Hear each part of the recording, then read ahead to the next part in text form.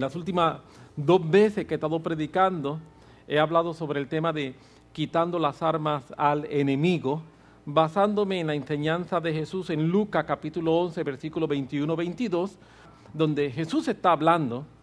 Dice que cuando el hombre fuerte, armado, guarda su palacio, en paz está lo que posee. Se está refiriendo al diablo. También se está refiriendo a la serpiente antigua, a Satanás. Dice, pero cuando viene otro más fuerte que él, que se refiere entonces a aquel que viene en el nombre de Jesús, a ti y a mí como creyentes, lleno del poder del Espíritu Santo, dice, cuando viene otro que es más fuerte que él, y le vence y le quita todas sus armas que confiaba. Está diciendo que no solamente es necesario vencerlo, sino que en adición de vencerlo, o sea, no basta con la reprensión de demonios, muchas veces reprendemos demonios, pero como quiera no ganamos la batalla. Porque dice que en adición a vencerlo al proceso de reprensión, también nos dice que le quita todas sus armas. Tenemos que quitarle las armas y luego entonces podemos repartir el botín. Y vimos entonces algunas de las armas que utiliza el enemigo. Empezamos viendo el arma del engaño y también vimos el arma de la ofensa. El arma del engaño lo que busca es que nosotros no podemos ver nuestra verdadera identidad. Por ejemplo, cuando Satanás le dice a Eva que al tomar del fruto será semejante a Dios, lo interesante es que Eva no necesitaba tomar del fruto para ser semejante a Dios. Eva fue creada a la semejanza de Dios.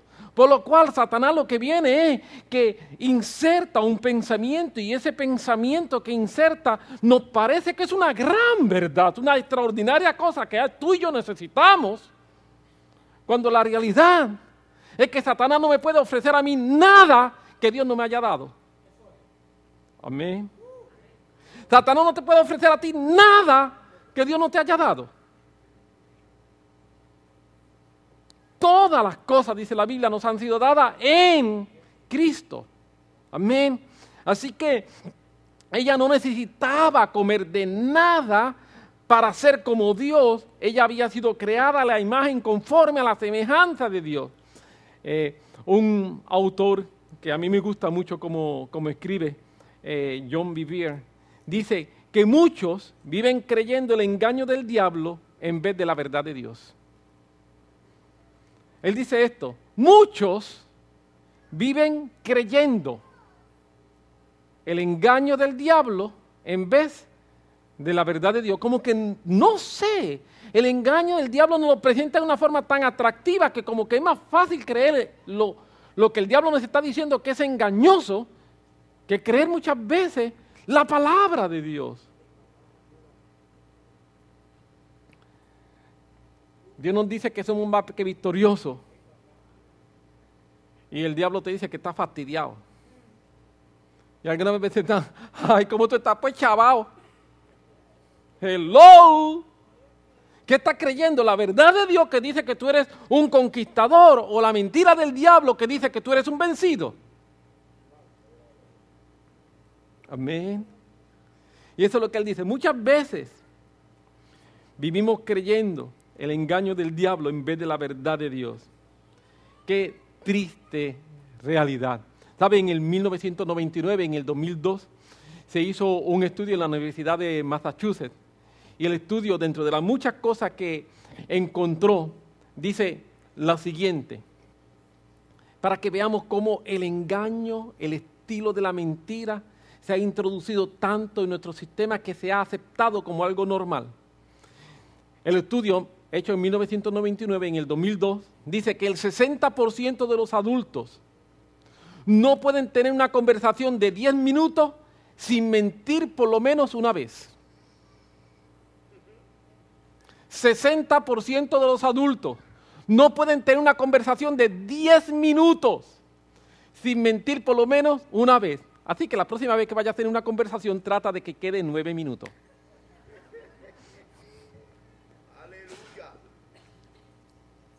Pero escuche, una persona normalmente miente por lo menos 4 veces al día, dice el estudio. Esto es un estudio hecho por el Departamento de Psicología de la Universidad de Massachusetts en el 1999, en el 2002. Y lo que dice, la persona normal miente por lo menos 4 veces al día. Edgardo recuerda, nosotros teníamos un compañero que era que decía la verdad 4 veces al día. Todo el resto del tiempo estaba mintiendo. Decía tantas y tantas mentiras que él mismo se la creía. Dios eterno. Escuche lo próximo. ¿Qué dice este estudio? Los estudiantes más populares en la escuela suelen ser los mejores mentirosos. Así que cuando tú veas a una persona que es así bien popular, tú le dices, ya yo lo sé, qué mentiroso eres.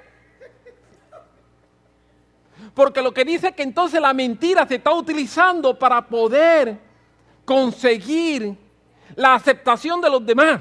Y para mantener ese proceso de aceptación, de que la gente siga pensando que yo soy esta gran cosa,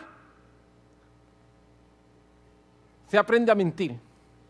Para presentar una imagen falsa de quien uno es. Por lo cual, el estudio encontró esto. Los estudiantes más populares en la escuela suelen ser los mejores mentirosos. Qué triste que la mentira, el engaño se ha colado de tal manera en nuestra sociedad que la aceptamos, que la aplaudimos y hasta la esperamos. Nosotros esperamos que la gente mienta. Nos sorprende cuando alguien dice la verdad. Es como si decir la verdad fuéramos personas que estamos en peligro de extinción. Mira lo que dice Proverbios capítulo 12, versículo 22, de cómo Dios considera la mentira versus la verdad. Los labios mentirosos son abominación a Jehová. Los labios mentirosos son abominación a Jehová. La palabra que se traduce por abominación podría muy bien ser traducida por dar náusea. Repito, la palabra que se traduce por abominación podría ser muy bien traducida por dar náusea. Que si la tradujéramos así, lo que está diciendo es que los labios mentirosos le dan náusea a Jehová. Cada vez que nosotros hablamos mentira, Dios dice, ¡ah! Es abominación para Él. Es algo que para Él es inaceptable. Y mire lo que sigue diciendo. Pero lo que hacen verdad son su contentamiento. Esa como compara cuando yo hablo verdad versus cuando yo hablo mentira. Si yo estoy hablando mentira, para Dios es abominación, le da náusea que yo haga eso. Pero cuando yo estoy en verdad, hablando verdad, Dios se contenta. Dios está alegre. Entonces, algunas veces podemos preguntar, ¿qué le pasa a Dios que está enojado conmigo? Mira a ver qué tú has dicho anteriormente. Mira a ver cómo han sido nuestras conversaciones. Nuestras conversaciones han sido conversaciones que hemos provocado náusea a Dios. O son conversaciones que le provocan contentamiento a Dios. Amén. Si queremos mantener a Dios contento, nosotros tenemos que ser practicantes de la verdad. El segundo tema que mencionamos cuando hablamos acerca de quitando las armas del enemigo, es que nosotros necesitamos trabajar con el proceso de ofensa. Nos ofendemos muy fácilmente. Nos ofendemos muy fácilmente por cosas que la gente dice, por cosas que la gente hace, por expectativas que somos nosotros las que la ponemos. Como Efraín mencionaba acerca de no crucemos la línea, yo lo que predicaba era qué hacer cuando se cruza la línea. Tenemos líneas imaginarias que nosotros somos quienes las ponemos y cuando la gente las cruza, nos ofendemos. Pero la Biblia dice que eso no es correcto. La Biblia dice que yo debo tener un carácter a prueba de ofensa. La Biblia prohíbe el ofenderse. Sí, la Biblia lo prohíbe. No prohíbe que encontremos que cosas estén mal. Son dos cosas distintas. Amén. Yo puedo entender que una actitud o una conducta de Heriberto es equivocada. Y yo puedo condenar la conducta de Heriberto porque la conducta de Heriberto está equivocada, lo hizo mal.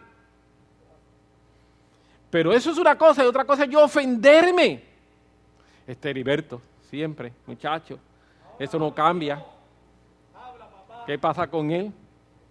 Muchachos, eso lo sacó de la hermana. Entonces la hermana se ofende y la hermana no se puede ofender. Que también es mi hermana. Amén. Mal de familia, quien dijo. Aleluya. Hay muchos creyentes que no están en el ministerio hoy y que no están usando sus dones en la iglesia hoy, que no están usando los dotes que Dios le ha dado para ministrar a otro hoy, porque viven ofendidos. Alguien me ofendió y como alguien me ofendió, no, pues yo no hago nada. Yo vengo, me siento, estoy, levanto las manos, aplaudo, doy la ofrenda y me voy. Porque viven ofendidos. Y como viven ofendidos, el vivir ofendido le impide ministrar lo que Dios les ha dado. Le impide ministrar lo que Dios les ha dado. Qué triste, qué triste. Dios desea que nosotros seamos libres de todo lado del diablo. Y para eso tenemos que quitar las armas al enemigo. Y tenemos que también quitarle el arma de la ofensa. Si no quitamos el arma de la ofensa, nosotros no vamos a ser capaces de desarrollar todo el potencial de Dios que está dentro de cada uno de nosotros. Permíteme añadir un principio adicional en este tema de la ofensa que estaba estudiándolo en esta semana. En Hechos capítulo 24, versículo 16, mira lo que dice la Biblia. Y este es el apóstol Pablo hablando y dice, y por esto, estoy leyendo Hechos 24, 16, y por esto procuro tener siempre una conciencia sin ofensa ante Dios y ante los hombres. Dice, yo procuro tener una conciencia sin ofensa ante Dios y ante los hombres. Permíteme decir un par de observaciones. La palabra que se traduce por procuro significa literalmente ejercitarse a uno mismo y es lo que se hace cuando uno está practicando para perfeccionarse en algo. Así que otras versiones lo traducen, por esto yo me ejercito en tener una mente, una conciencia sin ofensa. Por esto yo estoy esforzándome por tener una conciencia sin ofensa. Sin ofensa. Lo que Pablo nos está diciendo es que él se ejercitaba en mantenerse libre de ofensa. En otras palabras, esto era un asunto intencional. No es algo que lo tomaba desprevenido. Ay, no sé qué hacer, cómo actúo ahora. No. Ya en mi mente la tengo ejercitada.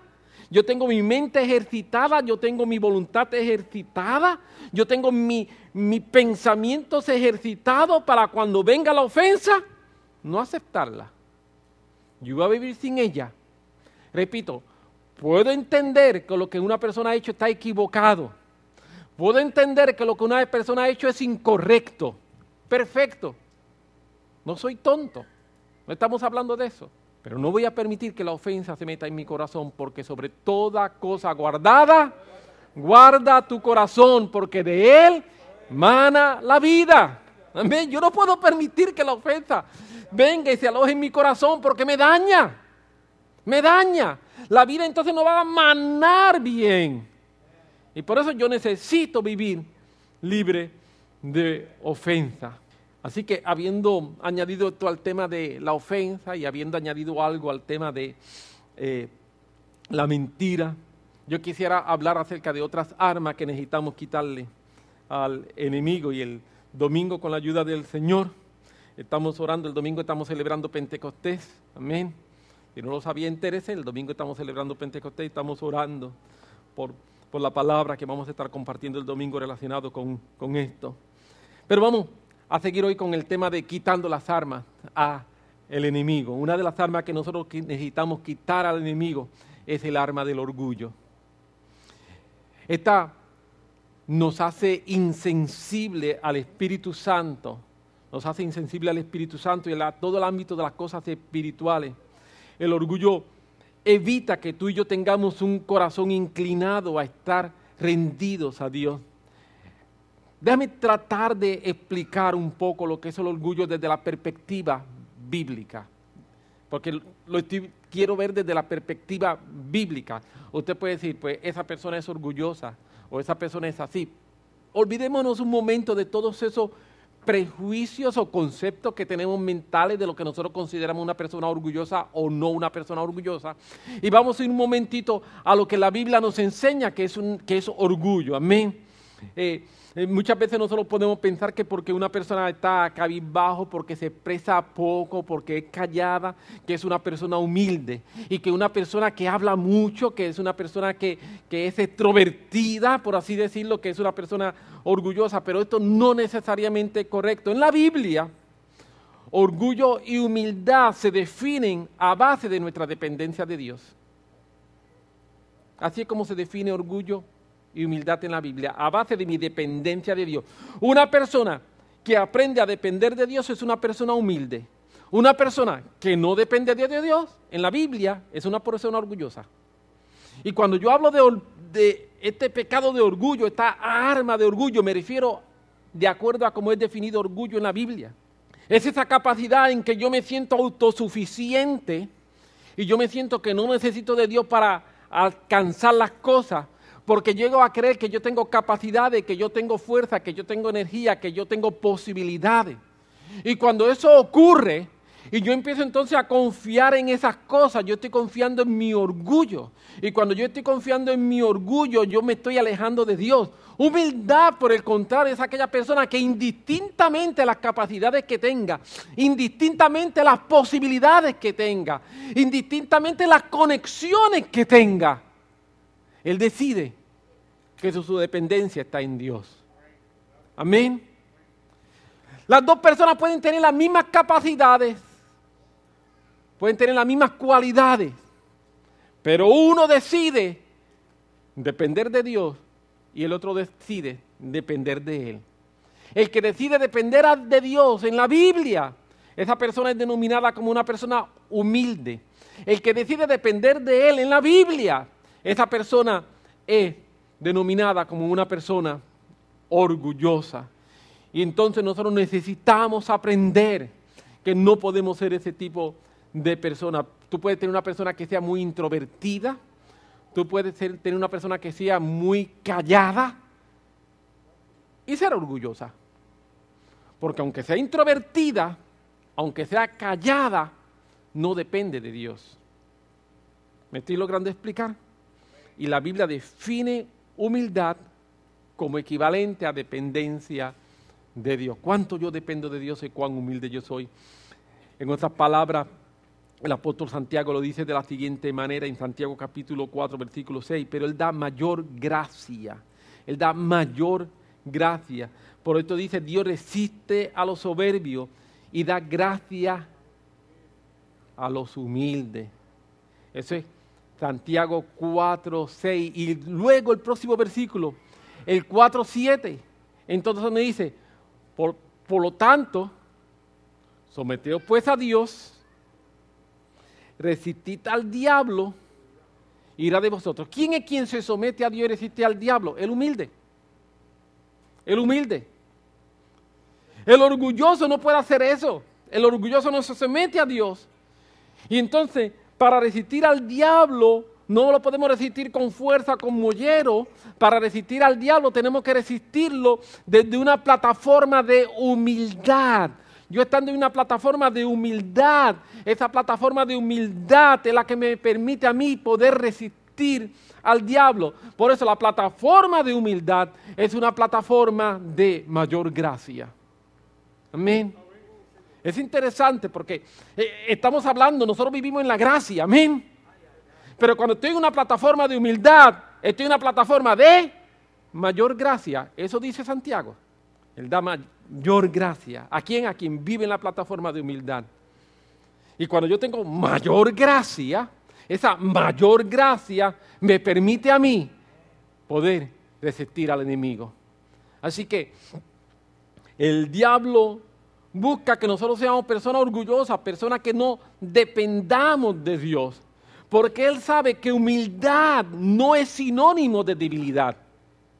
Algunas personas pueden malinterpretar y pensar que humildad es sinónimo de debilidad, pero permíteme decirte que humildad no es sinónimo de debilidad, sino que humildad en la Biblia es sinónimo de fuerza, es sinónimo de energía, es sinónimo de poder, es sinónimo de mayor gracia.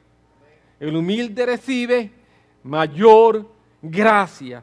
Y el diablo entonces está buscando que nosotros seamos orgullosos para que no tengamos esa mayor gracia y poder entonces vencernos. Pero nosotros le estamos quitando las armas al enemigo. Amén. Otra arma que necesitamos quitar al enemigo es el arma de la autocompasión y la baja autoestima. Habemos personas que vivimos así. Vivimos continuamente en una situación de autocompasión.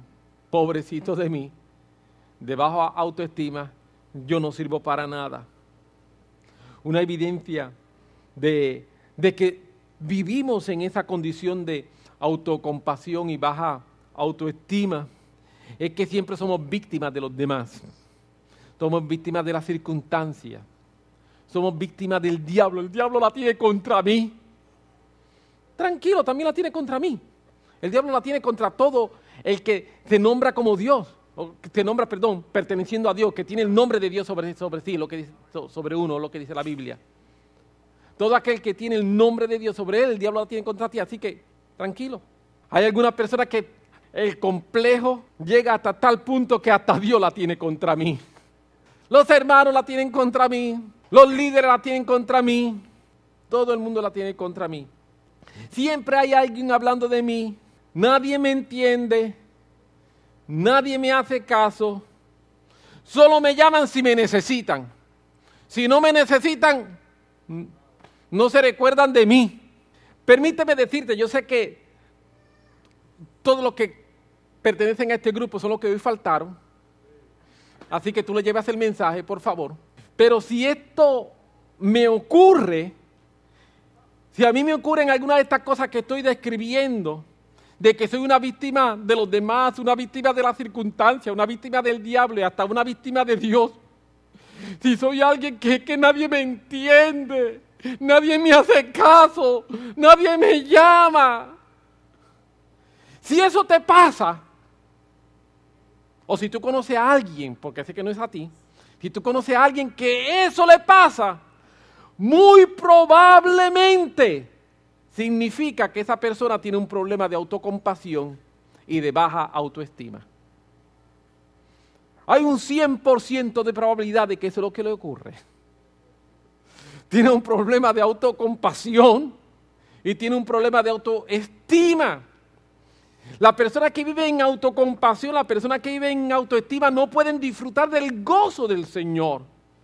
No pueden convertirse en un adorador, porque siempre tienen en sus labios una queja. Siempre tienen en sus labios una queja. Aún su forma de adorar es: Señor, ten compasión de mí que soy tan desgraciado. Aún en los momentos de adoración eso es lo único que puedes decir. Y Dios no quiere eso. El arma de la autocompasión viene para evitar que yo me convierta en un adorador.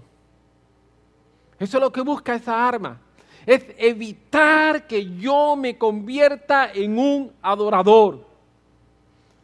Así que la mejor manera que tú y yo tenemos de quitarle al enemigo el arma de la autocompasión y el arma de la baja autoestima, la mejor manera que yo tengo para hacerlo es dando gracia en todo.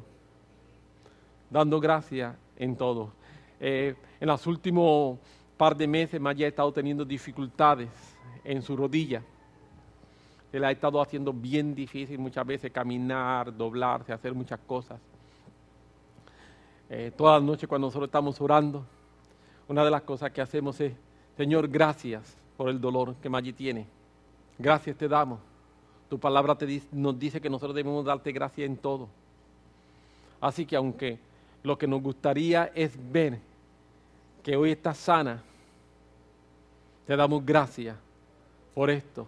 Pero damos a la vez gracias, el que te esté dando gracias en el dolor, el que te esté dando gracias por todo, porque la Biblia dice que demos gracias en todo y que demos gracias por todo. Las dos cosas están en la Biblia, ¿ok? Alguien dice, no, pero ¿cómo yo voy a dar gracias por todo?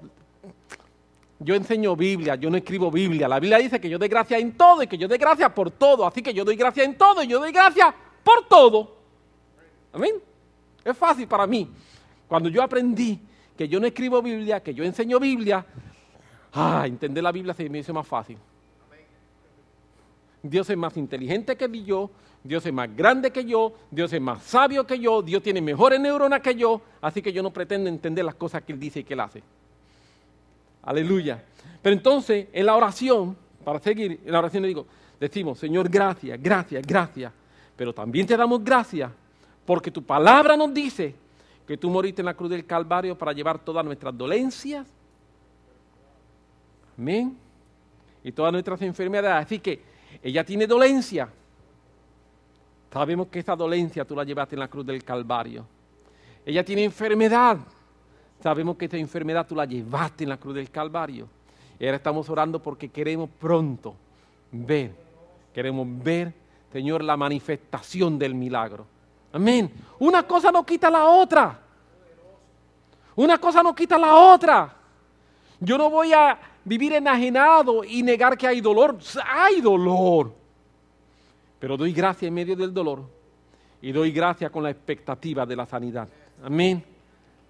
Porque Dios me da a mí la fuerza para hacerlo. Así que cuando yo no voy a estar en autocompasión, no vamos a estar con una autoestima baja, vamos a aprender a darle gracias a Dios por todo, a darle gracias a Dios en todo. Y en la medida en que tú y yo estamos dando gracias al Señor por todo, estamos dando gracias al Señor en todo, en esa medida lo que es autocompasión y lo que es la baja autoestima se está yendo porque estamos quitando el arma al enemigo.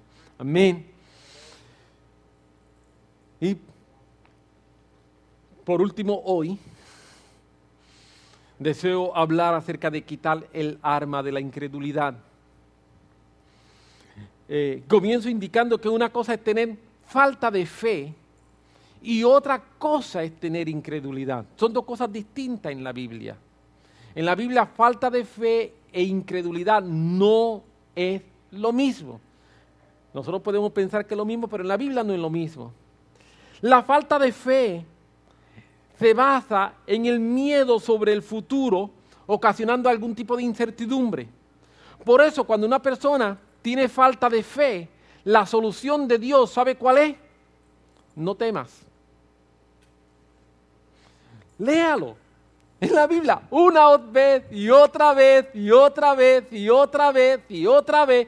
Nosotros nos encontramos con gente con falta de fe y lo que la Biblia le dice es, no temas.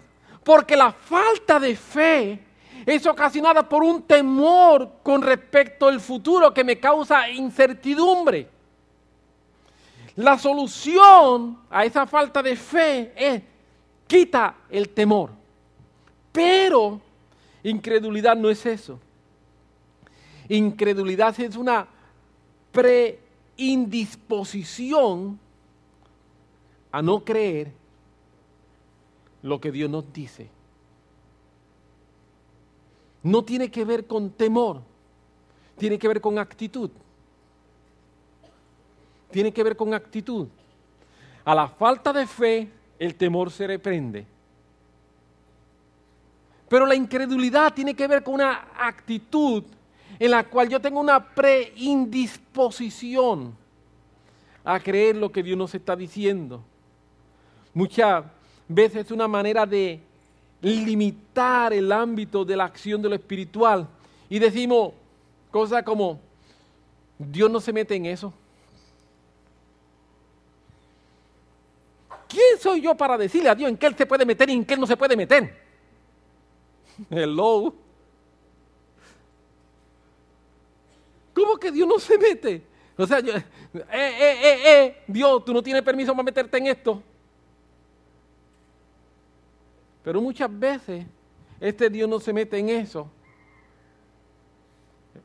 Es una preindisposición en contra de Dios.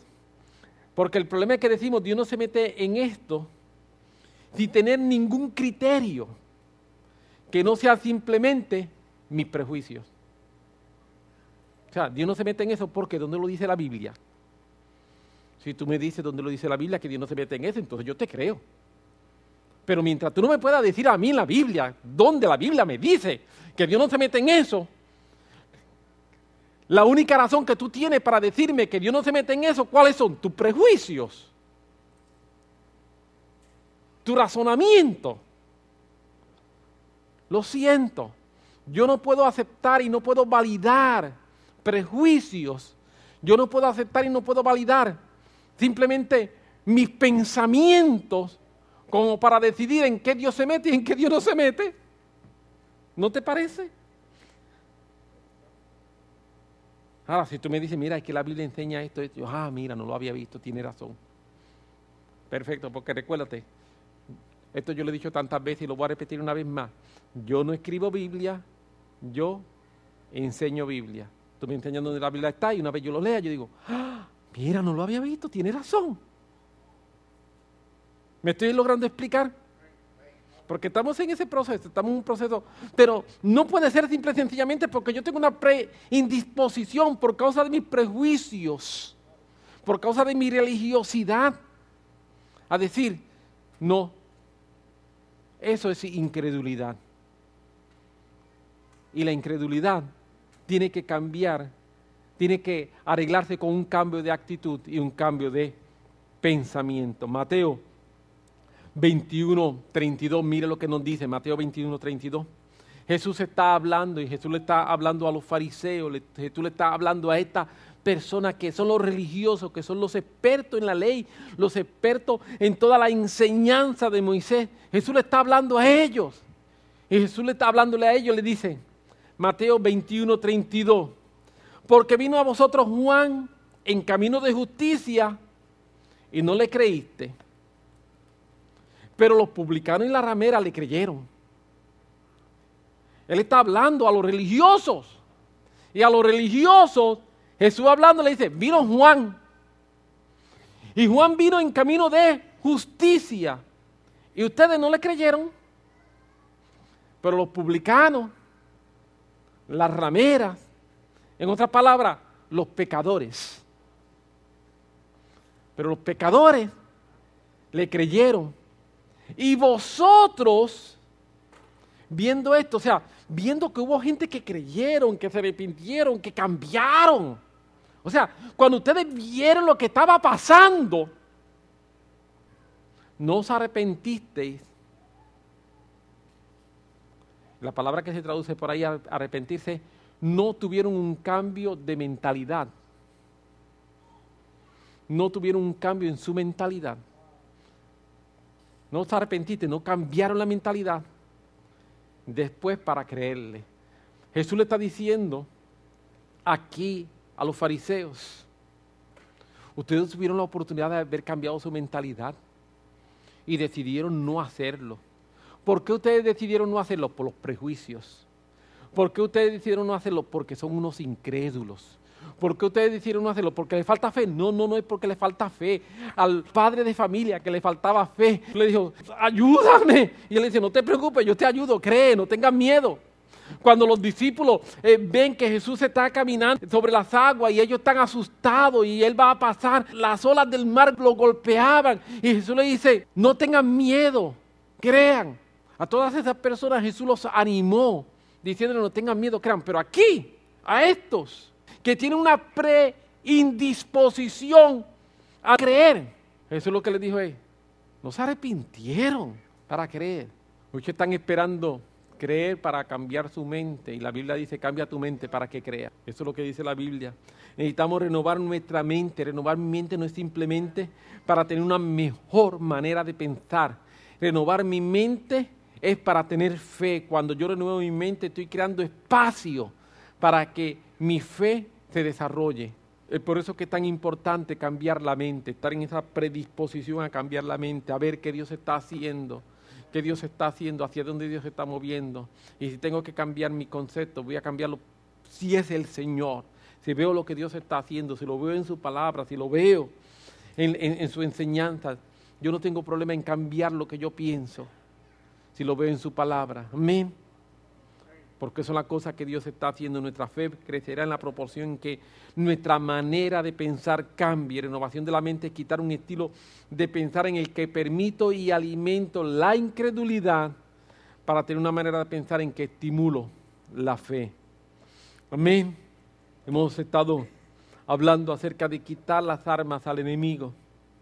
Y permíteme en los próximos minutos tratar de hacer un resumen de lo que estamos hablando.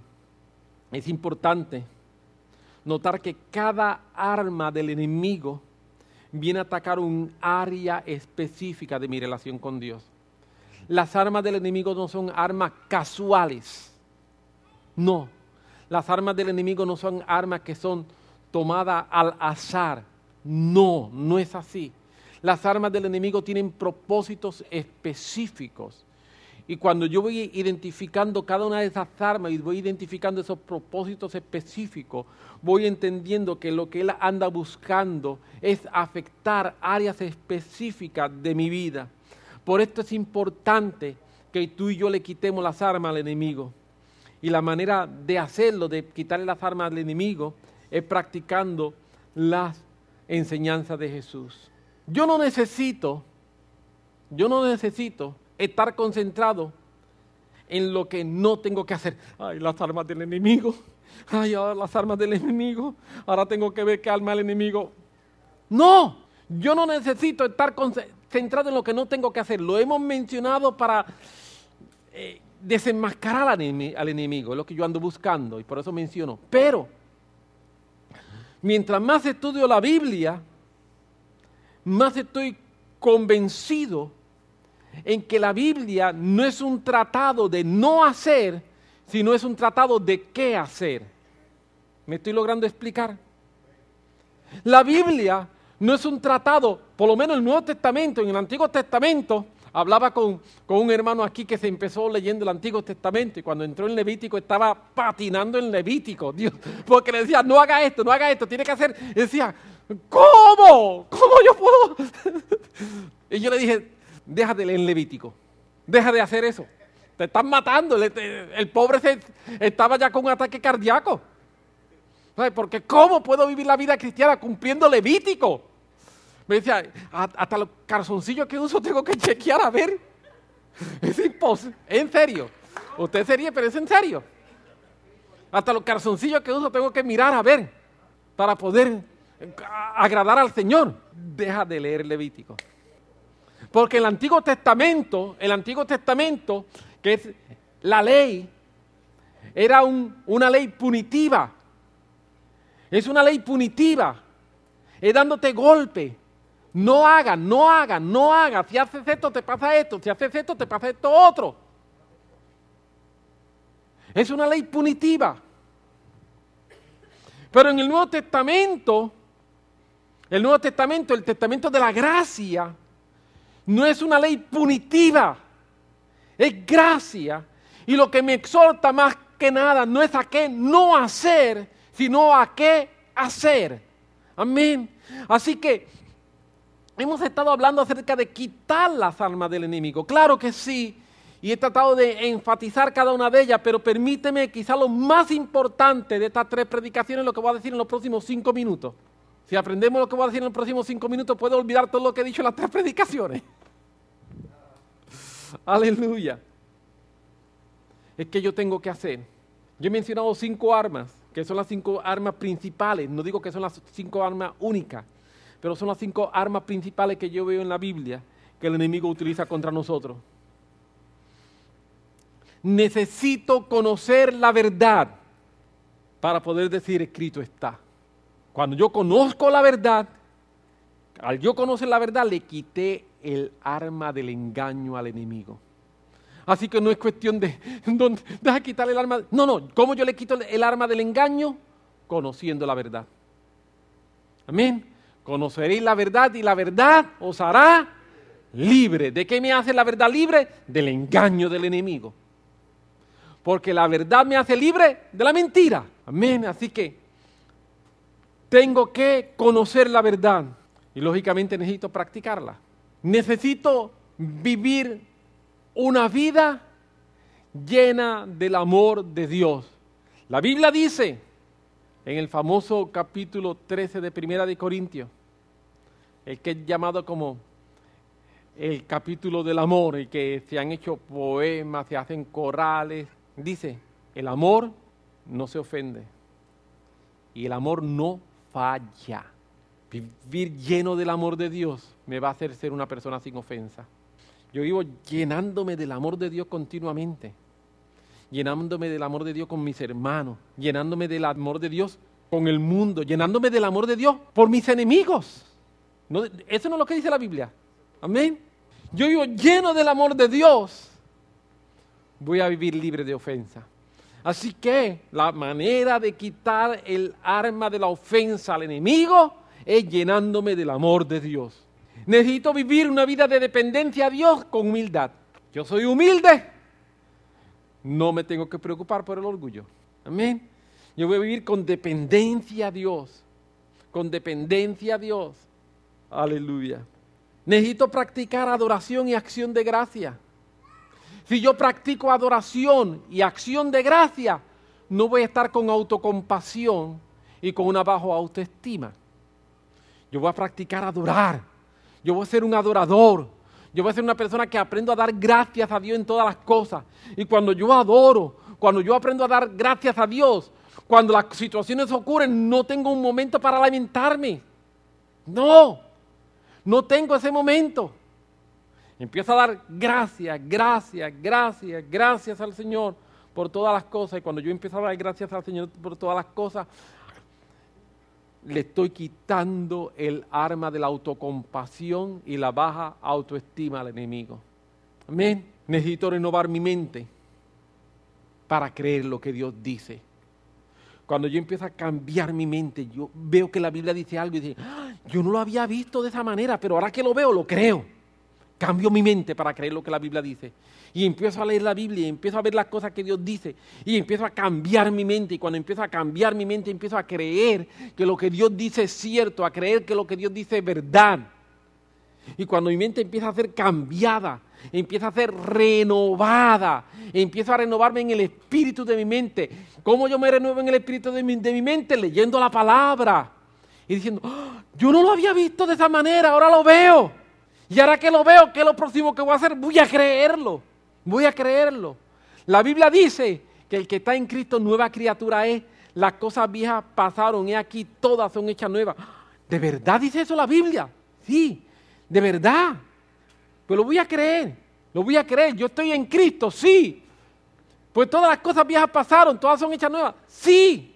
Y empiezo a leer y empiezo a cambiar mi mente, empiezo a renovar mi mente, aceptando la verdad de Dios como una verdad para mí y haciendo que toda esa verdad vaya formando parte de quien yo soy y empiece a cambiar mi conducta, mi pensamiento, mi manera de ser. Si yo practico estas cosas, conocer la verdad, ser lleno del amor de Dios, vivir en humildad, convertirme en un adorador, renovar mi mente, cuando yo practico estas cosas, voy a estar quitando al enemigo el arma del engaño, el arma de la ofensa, el arma del orgullo, el arma de la autocompasión y el arma de la incredulidad. Entonces no me tengo que preocupar por quitarle las armas, me voy a preocupar o a ocupar, me voy a ocupar en llenarme de todo lo que Dios tiene para mí.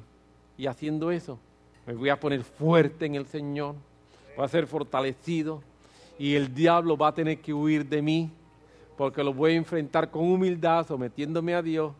Lo voy a enfrentar con mayor gracia. Me encantó cuando leí ese versículo de esa manera, nunca lo había visto así. El que tiene humildad tiene mayor gracia. Me voy a llenar de mayor gracia porque estoy dependiendo de Él. Amén. Estoy dependiendo de Él. Y vamos a hacer, como la Biblia dice, y Dios espera que tú y yo seamos más que vencedores en Cristo Jesús. Amén. ¿Te parece si te pones sobre tus pies para tener un momento de oración? Dale gracias al Señor. Aleluya. Dios es bueno. Yo espero que la palabra que estamos compartiendo de alguna manera pueda ayudarte en tu vida, que sea una palabra que penetre en tu mente, que penetre en tu corazón para poder crear en cada uno de nosotros un mejor creyente, una mejor persona más cerca de nuestro Dios. El domingo estamos celebrando Pentecostés, ven con expectativa, ora por ello. Estamos celebrando Pentecostés el domingo y vamos a tener un buen momento en el Señor. Padre, gracias por tu amor, gracias por tu misericordia, gracias por tu verdad. Señor, nosotros queremos concentrar nuestra vida en lo que tenemos que hacer, Señor. No vivimos en la ley bajo una forma punitiva, vivimos bajo la gracia, Señor, y vivimos en mayor gracia porque vivimos en dependencia de ti. Padre, gracias por la gracia, gracias, Señor, por la cosa que tú estás haciendo. Ayúdanos a cada uno de nosotros, Señor, a poder vivir sabiendo que tú nos has dado la capacidad, la habilidad, el poder para poder quitarle las armas al enemigo, y de la manera en que lo hacemos, Señor, es simple y sencillamente obedeciéndote a ti, acercándonos a ti, convirtiéndonos en mejores personas para ti. Gracias en el nombre poderosísimo de Jesús de Nazaret. Amén. Amén.